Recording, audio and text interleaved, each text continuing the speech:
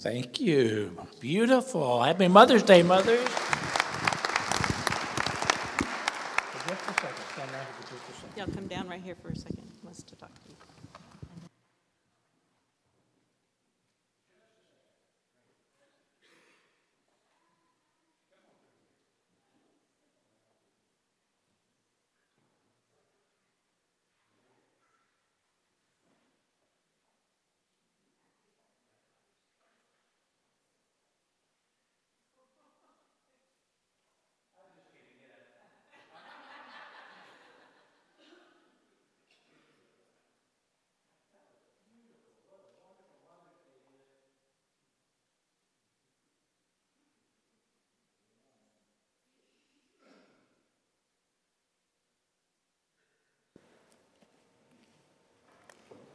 Okay.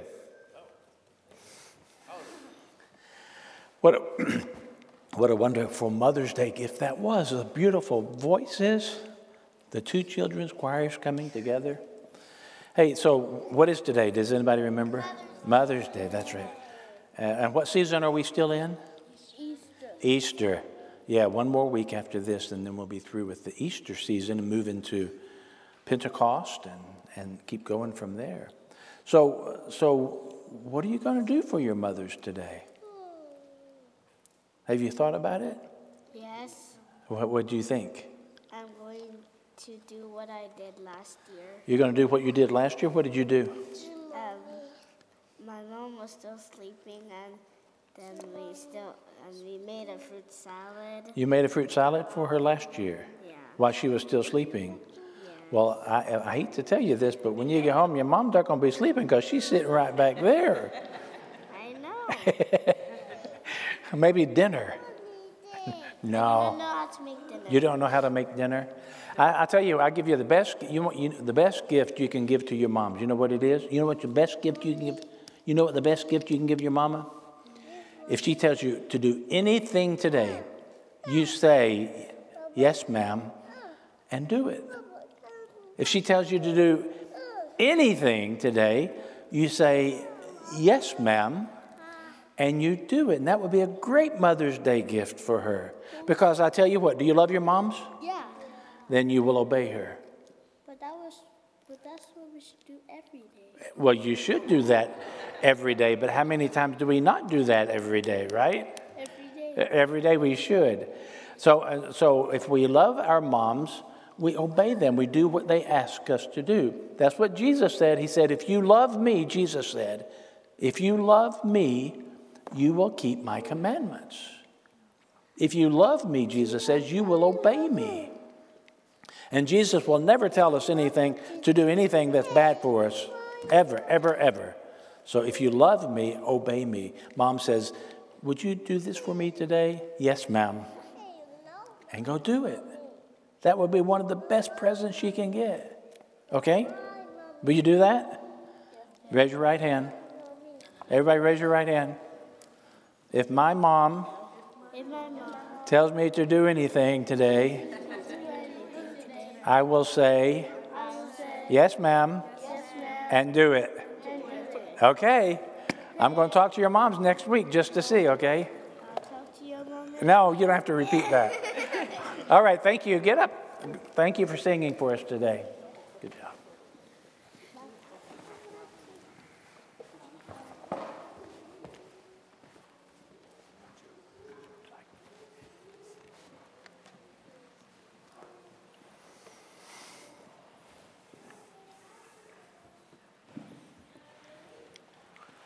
So there was a teacher who gave her class of second graders a teaching lesson on a magnet, M-A-G-N-E-T, and what the magnet does.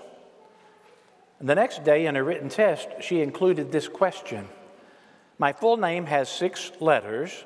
The first one is M. I am strong. I am attractive. I pick up things. What am I? And when the 10 test papers were turned in, the teacher was astonished to find that almost 50% of the students answered the question with the word mother. Mother. Happy Mother's Day mothers. You are strong, you are attractive, and yes, we know you pick up things all the time. On the outskirts of town, there was a big old pecan tree by the cemetery fence. One day, 2 kids filled up a bucket of nuts, and they sat down there by the tree, out of sight, and they began dividing the nuts.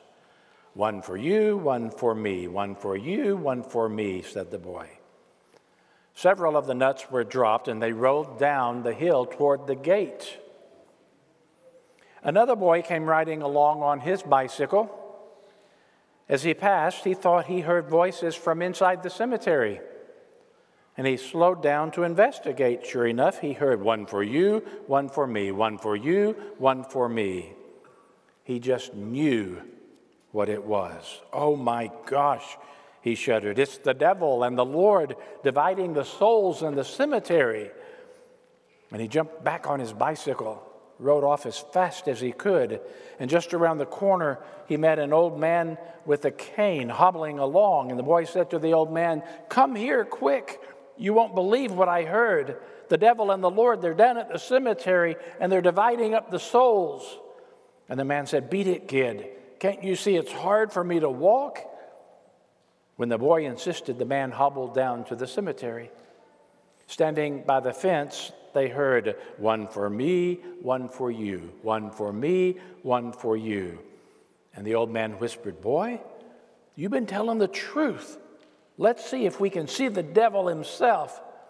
And shaking with fear, they peered through the gate, yet were still unable to see anything. The old man and the boy, they gripped the wrought iron bars of the gate tighter and tighter as they tried to get a glimpse of Satan. And at last they heard 1 for you, 1 for me, and the last 1 for you. That's all. Now let's go get those nuts down by the gate and we will be done. And I don't know if it's true, but they say that that old guy made it back to town before the boy did on his bicycle. Before I go any further, I'd like to give credit to Max Lucado for giving me the idea for this sermon.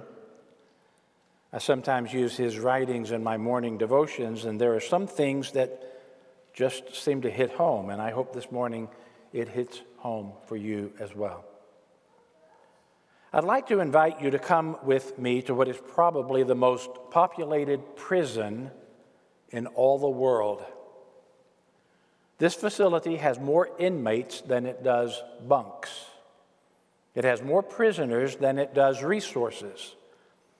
And I want you to come with me to the world's most oppressive prison. Ask any one of the inmates and they will tell you they are overworked, they are underfed, their walls are bare, their bunks are hard. No prison is more populated, no prison is more oppressive, and what's more, no prison is more permanent than this prison. Most inmates never leave. They never escape. They never get released. They serve a life sentence in this overcrowded, under-provisioned facility.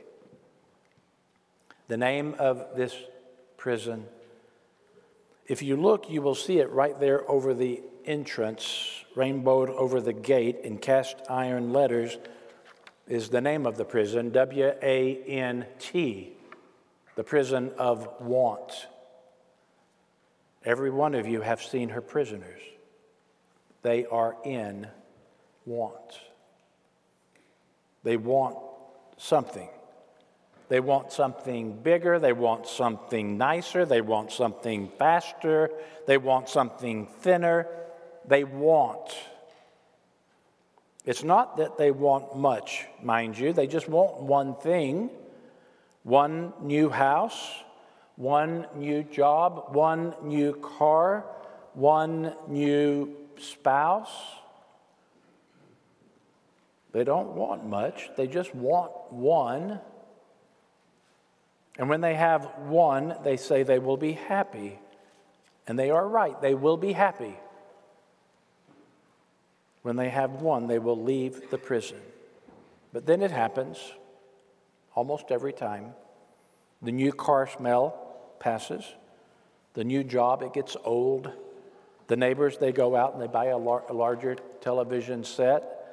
The new spouse has bad habits. The sizzle fizzles. And before you know it, another ex-con breaks parole and returns back to the jail. Maybe you are in this prison. You are if you feel better when you have more and feel worse when you have less. You are in this prison if joy and happiness is only one transfer away, one award away, one makeover away. If your happiness comes from something you deposit or something you drive or something you drink or something you digest, then face it, you are in this prison, the prison of want. St. Paul tells us in his letter to the Philippians, in the end, they will be destroyed. They do whatever their bodies want. They are proud of their shameful acts, and they think only about earthly things. That's the scary news, folks. That's the bad news today. But the good news is that you have a visitor, and your visitor has a message that can get you paroled.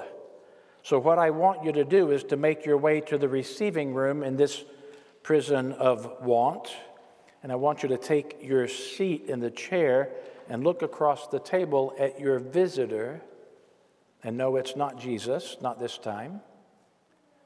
It's the psalmist, it's David, it's King David. You're sitting there across from King David at the table, and he motions for you to lean forward a little bit. And as you do, he whispers, I have a secret to tell you. It is the secret of satisfaction. Listen, he says, the Lord is my shepherd. I shall not be in want. It seems that David has found the pasture where discontent goes to die. It's as if he's saying, what I have in God is greater than what I don't have in life. Maybe it's possible that you and I could learn the same lesson. And I know, believe me, I know that contentment and satisfaction is a difficult virtue. And I'll tell you why it's so difficult. Because there is nothing on earth that can satisfy our deepest longings. Nothing on earth. No matter how hard we try to fill this longing we have with temporary things, we will never, ever succeed. Because what we long for, truly, is God. And we will never be satisfied until we stand before Him face to face. And when God becomes our greatest desire, what we experience is true freedom. And we come to that place, which, by the way, can be a lifelong journey, where we don't want for anything, because nothing compares with knowing and loving God. And we begin to trust Him to meet our needs. I want you to think for just a moment about the things that you own. Think about the house you live in, the car you drive, the money you've saved. Think about the jewelry you've inherited, the stocks you've traded, the clothes you've purchased. Envision all of your stuff, and let me remind you of two biblical truths. First of all that stuff is not yours. Ask any coroner, ask any funeral home director. No one takes anything with them. One of the wealthiest men in history, when he died, John D. Rockefeller, his accountant was asked, how much did John D. have? Or how much did, wait, let me see what he says. How much did he leave? And the accountant replied, all of it. The book of Ecclesiastes tells us People come into this world with nothing, and when they die, they leave with nothing. In spite of all their hard work, they leave just as they came. And you know what else about all that stuff? It's not you. All that stuff you claim to own is not you. Who you are has absolutely nothing to do with the clothes you wear or with the car you drive. Jesus said life is not defined by what you have, even when you have a whole lot. Heaven does not know you as the fellow with the nice suit. Heaven does not know you as the woman with the big house. Heaven does not know you as the kid with the brand new bike. Heaven knows your heart. When God thinks of you, he sees your compassion, your devotion, your piety, your tenderness. But he does not think of your things. And when you think of you, you shouldn't think of your things either. Because when you define yourself by your stuff, you feel good when you have a whole lot, and you feel bad when you don't.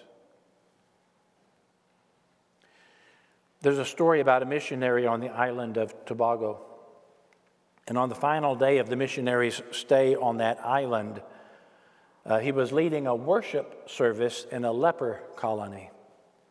And he asked if anyone had any favorite songs. And when he did, a woman turned around and he saw the most disfigured face he'd ever seen in his life. She had no ears, no nose, no lips. But she raised her fingerless hand and she asked, "Could we sing 'Count Your Many Blessings'?" The missionary started the song, but he couldn't finish it. Someone later commented, "I suppose you'll never be able to sing that song again." And he answered, "No, I will sing it again. I just won't sing it the same way." So what is that one thing separating you from having joy? How do you fill in the blank? I will be happy when I'm healed. I will be happy when I'm promoted, when I'm married, when I'm single, when I'm rich. How would you finish that statement? If your ship never comes in, if your dream never comes true, if any given situation never changes your life, can you be happy? Can you be joyful? If not, then you are sleeping in the cold cell of discontent, and you are in prison. And in order to get out of that oppressive prison, you truly need to know who your shepherd is, so that you can surrender your discontentment to him. Max Lucado, in his book A Gentle Thunder, says, for all of its peculiarities, I never can say that word, and unevenness, the Bible has a simple story. God made man. Man rejected God. God won't give up until he wins him back. God will whisper, he will shout, he will touch, he will tug, he will take away our burdens, he will even take away our blessings. If there are 1,000 steps between us and him, he will take every single step except for one. He will always leave the final step to us. The choice is ours. Please understand, Lucado says, God's goal is not to make you happy. His goal is to make you his. His goal is not to get you what you want. His goal is to get you what you need. And when we surrender our discontentment to God, not only do we receive freedom from this prison called want, but we may just gain again our marriage. And we may just gain precious hours with our children. We may just gain our self-respect. We may just gain a joy we've never known before. We may just gain the faith to say, the Lord is my shepherd. I shall not be in want. In your prayer time this week, when you're all alone, try praying these words slowly. The Lord is my shepherd. I shall not be in want. I shall not be in want. And if you listen close while you're praying, you might just hear the opening of a jail door. In the name of the Father, and of the Son, and of the Holy Spirit. Amen.